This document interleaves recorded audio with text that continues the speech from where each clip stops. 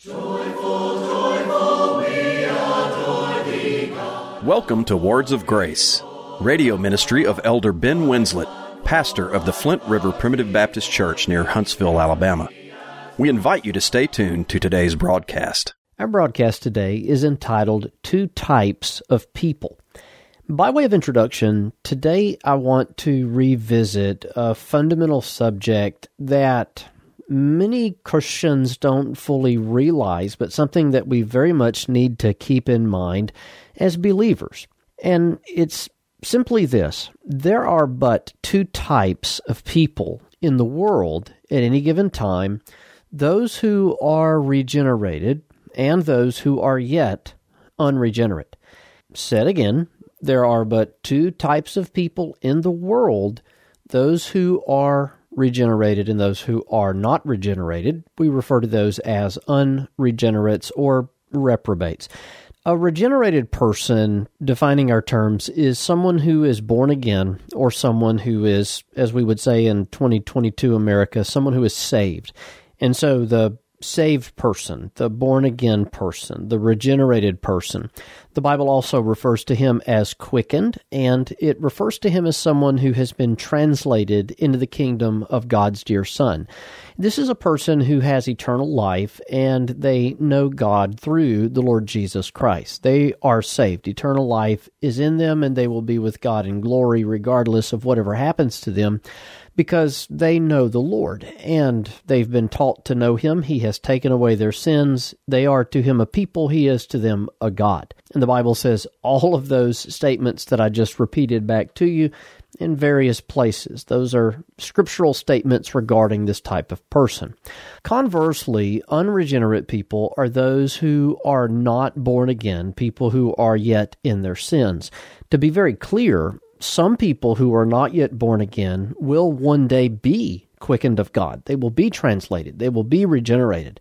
Just as you were quickened of God, just as I was quickened of God, there will be a time in their life when God saves them and He reveals Himself to them. And we'll consider a few helpful examples of that in the Bible today.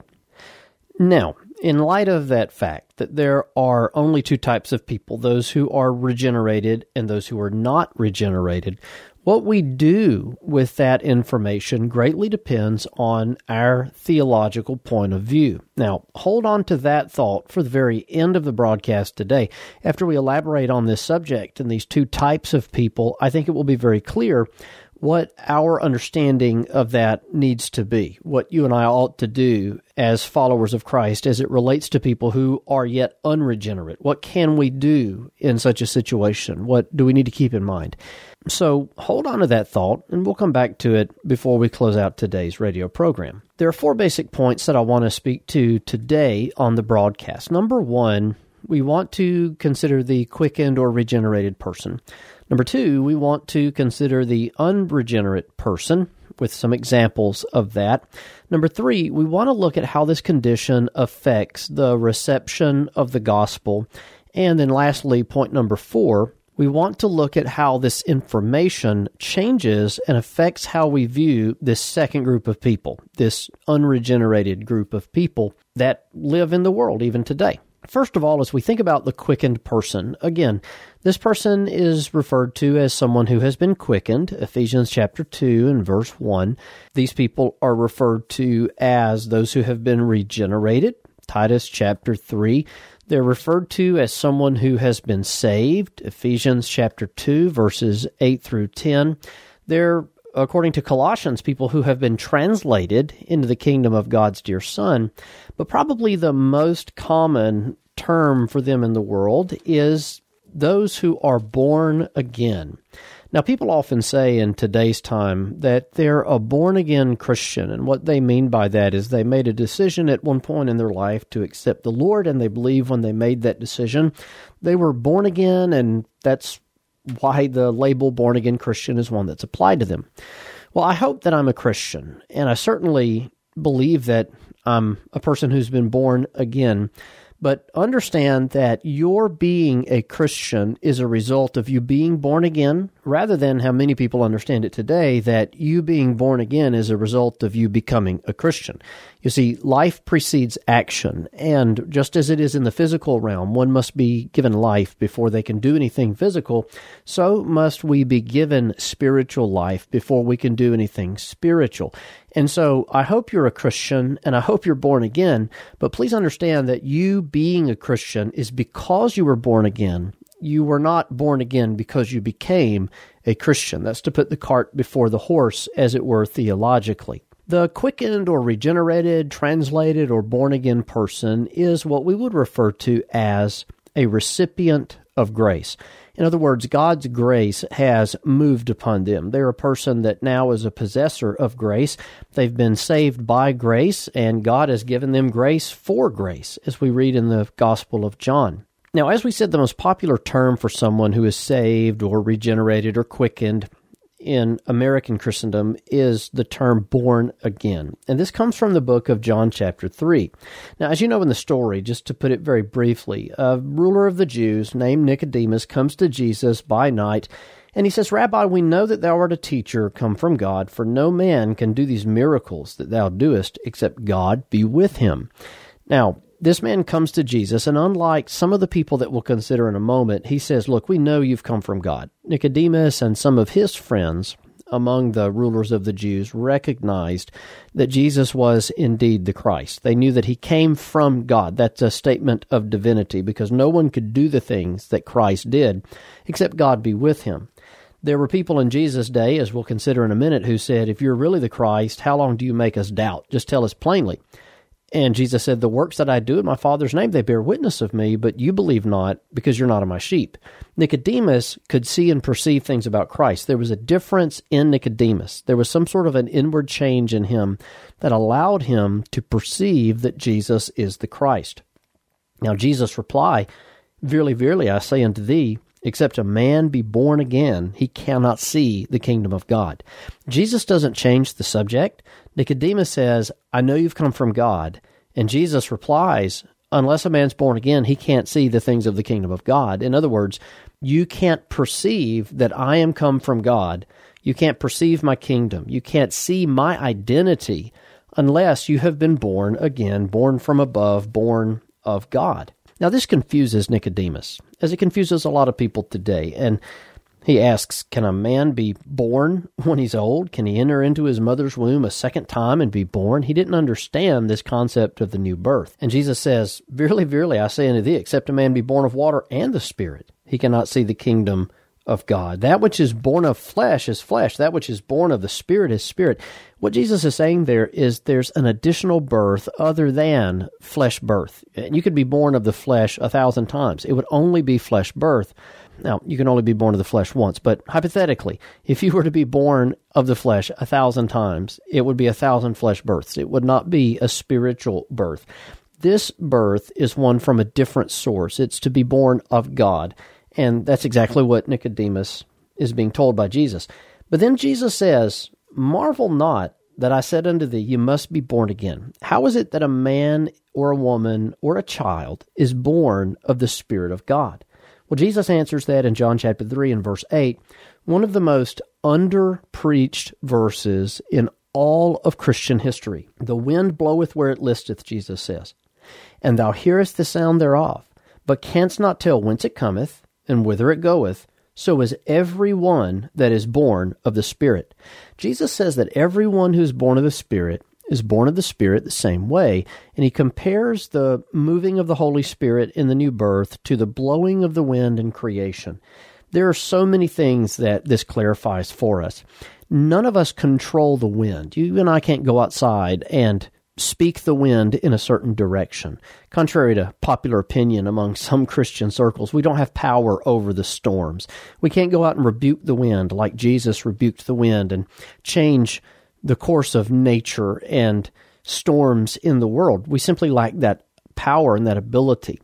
The new birth is much like the blowing of the wind. It's out of our hands. It's out of our control. It's a force greater than us, but a force that we can also observe. You and I can't predict when the Holy Spirit is going to quicken someone, because this is according to the mind of the Spirit. God does this when it is His time, according to His sovereign will. So then, according to this passage, how is someone born again? Because that's our subject today. Two types of people, those who are born again and those who are not. Those who are born again according to the sovereign will of God, the direct, immediate operation of God on their soul. This is something that God Himself does alone, just like the wind blowing through the trees, so does the Holy Spirit move upon God's covenant people. In Ephesians 2:1, God quickened us when we were dead in trespasses and in sins. And so to be regenerated is to be quickened, is to be born again. And as we read down in verse 8 of this same chapter, "For by grace are you saved through faith, and that not of yourselves. It is the gift of God, not of works, lest any man should boast. We are His workmanship, created in Christ Jesus unto good works, which God hath before ordained that we should walk in them."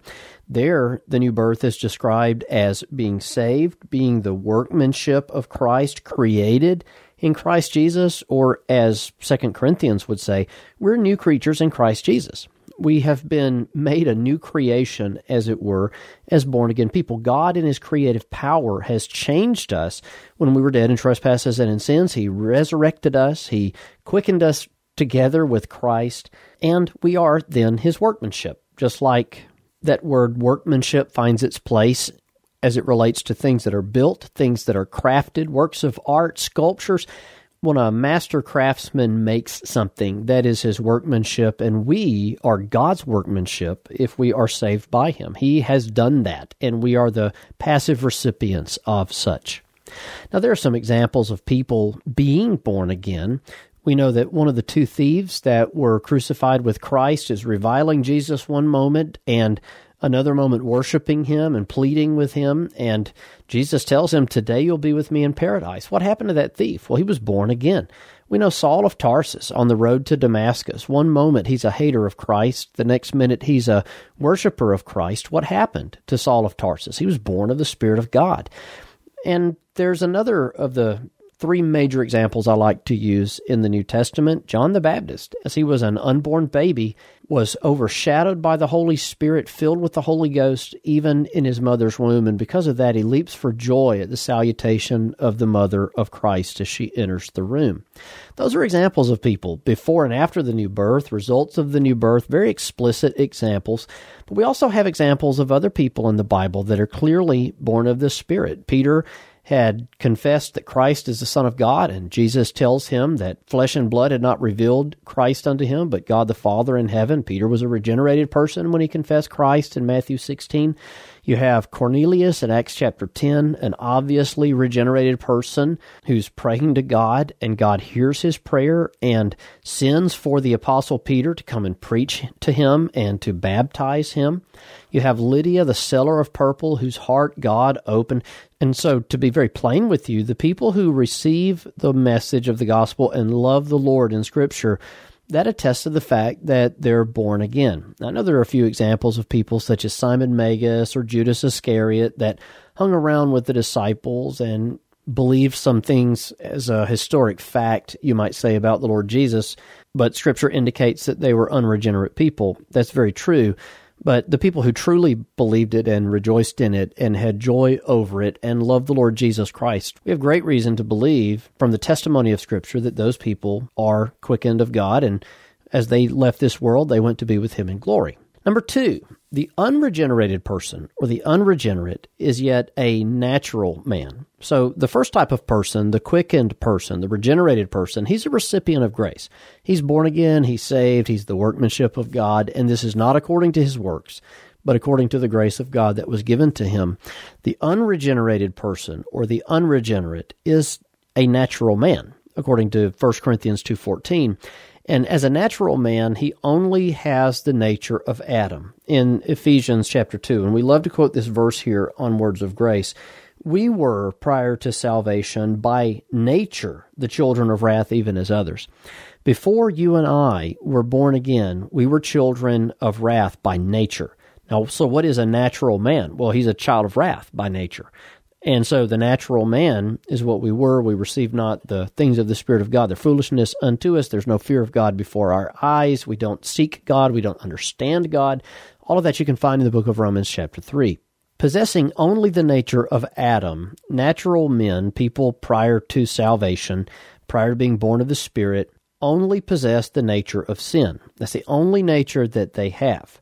Now, after the new birth, you and I have two natures. We have the nature of the flesh and the nature of the Spirit, and these are at constant warfare within us. But prior to the new birth, that's the only nature that a natural man has.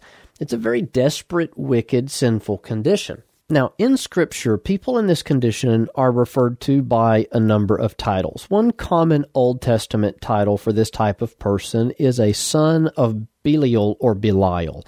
And that's a term for that wicked one in the Old Testament that Paul even uses in his writings to the Corinthians. What concord has Christ with Belial or Belial? A son of Belial then would be someone who's effectively a child of that wicked one, not that they're biologically an offspring of Satan, and not that he's begotten them in sort of a spiritual sense, the way born-again people are begotten of God, but he's the chief influence in their life, and because he deceived Eve and tempted Adam to sin in the beginning of time, sin is a byproduct of his influence. All people who are in sin are referred to as being the sons of Satan, as you were children, sons of Belial or Belial.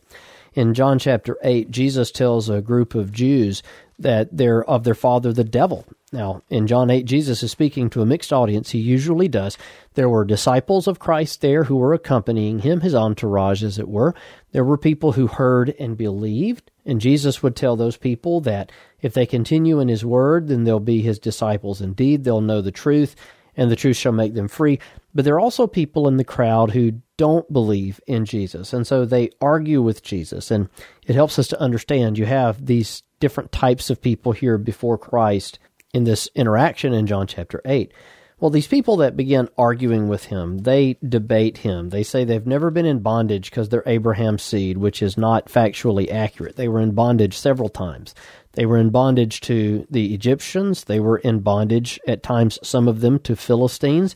They were in bondage to the Assyrians. They were in bondage to the Babylonians. They were in bondage to, in a sense, at least under the authority of the Medo-Persians, and then in bondage again to the Greeks. And at this very present time, they didn't have their national sovereignty or autonomy as a people, but they were under Roman dominion. So these people had been in bondage many times. In the course of debating them, Jesus very plainly says, "Why do you not understand my speech, even because you cannot hear my word?" In John 8:43. "Ye are of your father the devil, and the lusts of your father ye will do. He was a murderer from the beginning, and abode not in the truth, because there is no truth in him. When he speaketh a lie, he speaketh of his own, for he is a liar, and the father of it. And because I tell you the truth, you believe me not." What does Jesus say to these people? That they're of their father, the devil. And to get a little ahead of ourselves, if they don't believe the words of Jesus, the perfect Son of God, incarnate, preaching to them, what makes you think they're going to hear me, a fallen, failed, fickle human being trying to preach the Word of God? No, they don't believe what Jesus says because they are yet of their father, the devil. Quoting a passage we've already made mention of from John chapter 10, as Jesus speaks to unbelieving Jews in John chapter 10, as he was at the temple in Jerusalem at Hanukkah, or the Feast of Dedication as it's referred to here. There are Jews that come to him and they say, "If you're really the Christ, tell us plainly, how long do you make us doubt?" And Jesus says, "I told you, and you believe not. The works that I do in my Father's name, they bear witness of me, but ye believe not, because ye are not of my sheep, as I said unto you. My sheep hear my voice, and I know them, and they follow me, and I give unto them eternal life. And they shall never perish, neither shall any man pluck them out of my hand. My Father which gave them me is greater than all, and no man is able to pluck them out of my Father's hand. I and my Father are one." Now, Jesus plainly tells them that you don't believe because you don't belong to me. You're not of my sheep. You're unregenerates, and you're natural men. When he says, I and my Father are one, they actually take up stones to stone him, just like they did in John chapter 8. They wanted to execute him for saying this, because to say, I and my Father are one, is to say that he is of the same substance as the Father, as we recently talked about here, consubstantial with the Father, not one iota of difference between the Father and the Son in terms of nature. Now, the Father and the Son and the Holy Ghost are three persons, making one Godhead, co-eternal and co-equal. But to say that he's one with his Father means that he's divine. It means that he's deity. And they attempt to execute him for simply saying that, because as they answer him, you've made yourself equal with God. Well, the fact of the matter was, he is co-equal and co-eternal with the Father. So that was a fitting statement. And Jesus is the only one who could ever have made that statement and it not be blasphemy, because he is the second person of the Godhead. How about some notable examples of individuals? We looked at some examples of people like the sons of Belial, those who were of their father the devil, and here the people who are not of Jesus' sheep. Well, there's a few examples in Scripture that we could rattle off. You have Pharaoh in the Old Testament, who is obviously a very wicked man. One of the earliest examples is Cain, who slew his brother because he was of that wicked one, according to the book of 1 John. You have Esau, a vile man that Malachi and Romans chapter 9 says is a recipient of divine hatred. Now, that's a subject that's never preached upon in America today, but God hated Esau. He hates the workers of iniquity. God's righteous indignation and hatred towards certain people is a biblical reality, and we like to explain it away in America today, but that's to do great harm to the Word of God. There are people in the world that the Bible says God hates, and rather than explain it away, we should believe it and teach it. And then another example from the New Testament that we might have in mind because of this past week being Easter Sunday is Judas Iscariot. Judas is a person that is referred to as a devil and the son of perdition. There we have another son of statement, like son of Belial or son of the devil. He's the son of perdition. And so he's an unregenerate person, which explains a lot about why he was a thief and why he did the things that he did. Now, number 3, this condition affects the reception of the gospel. 2 Corinthians chapter 2 and verse 14 begins some interesting language regarding how these two types of people receive the same message that we preach as we share the gospel indiscriminately in the world. Now, thanks be to God, which always causeth us to triumph in Christ, and maketh manifest the savor or the smell of his knowledge by us in every place. Now, listen to this. For we are unto God a sweet savor of Christ, in them that are saved, and in them that perish. We're a smell, as it were, to those that are saved, and a different smell to those that are yet in their sins, them that perish. To the one, we are the savor of death unto death, and to the other, we are the savor of life unto life. To a person who is dead in trespasses and in sins, we are the savor of death unto death. To the dead, we have the savor of death. There's hardly a more putrid scent in the world than the smell of death. And to the unregenerate, that's how palatable the gospel message is to them. But to those that are alive in Christ, we are the savor of life unto life. Have you ever imagined what it would be like to smell life? Well, that's the savor, the scent, the aroma that we have to those who are born of the Spirit of God. There's a pleasantness to the message that we preach to someone who is born of the Spirit of God. We're the savor of death unto death, or life unto life, as ambassadors and preachers of the Word of God. To put it a little more plainly, as Paul did in 1 Corinthians chapter 1 and verse 18, for the preaching of the cross is to them that perish foolishness, but unto us which are saved it is the power of God. To those that are yet in their sins, the Word of God is foolishness. To those that are saved, well, it's the power of God unto them. And so the condition of what type of person is, either regenerate or unregenerate, affects how they receive the gospel. Now, coming to our final point for today, this changes how we view this second group of people. Because most Christians today think that it's our job to try to get this second group of people moved into the first class of people, which is to say those that are born again.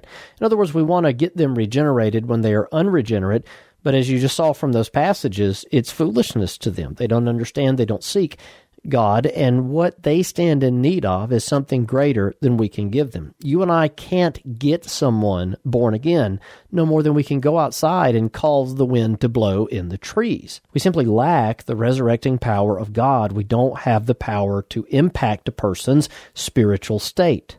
And so, understanding that, this changes the way we look at those who are unregenerated. And so there are 3 points that I want to give you along these lines just briefly. Those who are not yet regenerated because they are dead in sins, because they are still yet sons of Belial, they're not quickened if they are of the Lord's sheep at all, they are yet natural men who receive not the things of the Spirit of God because it's foolishness unto them, they're actually the wolf that Jesus warned against. Beware of false prophets, which come to you in sheep's clothing, but inwardly they are ravening wolves, Jesus says to the disciples in Matthew 7 and verse 15. What we do with the wolf is avoid him and flee from him, rather than try to bring him in and change him, and if he's sitting here long enough, maybe we'll have an impact on him. He needs something we don't have, that we can't give him, and he's actually a danger to the flock. A wolf, a person who is the natural man, they always end up in positions like Judas Iscariot, where they're either stealing or they're abusing, they're the thief and the robber that kills and steals and destroys, according to John chapter 10. And so what we really need to do to the wolf that comes in among us is drive him away, because there's no way that we can change him. He needs something that we simply can't give him. Number 2, we also are to pray that we would be delivered from them. In 2 Thessalonians chapter 3, verses 1 and 2, finally, brethren, pray for us that the word of the Lord may have free course and be glorified, even as it is with you, and that we may be delivered from unreasonable and wicked men, for all men have not faith. Paul says that we are to pray, actively pray, to have free course with the gospel, but also that in our evangelism that we would be delivered from unreasonable and wicked men, because these are the persecutors, these are the wolves, these are the people that cannot be impacted by the gospel, and because of that, when the word is preached to them, they become the angry, raving mob scenes that we so many times saw in the book of Acts. And lastly, as it relates to how we are to deal with this type of person, what our public preaching should even be with regards to them. This is from Mark chapter 6 and verse 11. The gospel is preached publicly and indiscriminately. It's being so now here on the radio, and it is in many other forms, sometimes in person, sometimes not. But one part of the work of the gospel minister is to publicly testify against the wicked of God's judgment against them. Mark 6:11, whosoever shall not receive you, nor hear you, when ye depart thence, listen, shake off the dust under your feet for a testimony against them. For I say unto you, it shall be more tolerable for Sodom and Gomorrah in the day of judgment than for that city. In other words, a part of the public preaching ministry of those that preach the gospel is to publicly testify against the wicked that God has judgment reserved for them, and the shaking off the dust of the shoes is to be indicative of that. What I've shared with you on the broadcast today might be new to you, and if it is, I would encourage you to consider what I say. The Lord give thee understanding. Search the Scriptures to see if these things are so. Again, I'm Ben Winslett, thanking you for listening to Words of Grace today, inviting you to write and let me know that you've received the broadcast, and also to tune in again next week at this time. Until then, may the Lord's richest blessings be yours, is my prayer. We're marching to Zion, beautiful, beautiful Zion. We're marching upward to Zion, the beautiful city of God. If you enjoy the messages you hear on Words of Grace, consider this your invitation to visit a Primitive Baptist church in your community. An online directory is available at marchtozion.com. Copies of this and other broadcasts are available for download on iTunes and on our website. And finally, Words of Grace is a listener-supported program. To contact us, address your correspondence to Words of Grace Radio, 641 Moontown Road, Brownsboro, Alabama, 35741, or visit us online at flintriverpbc.org.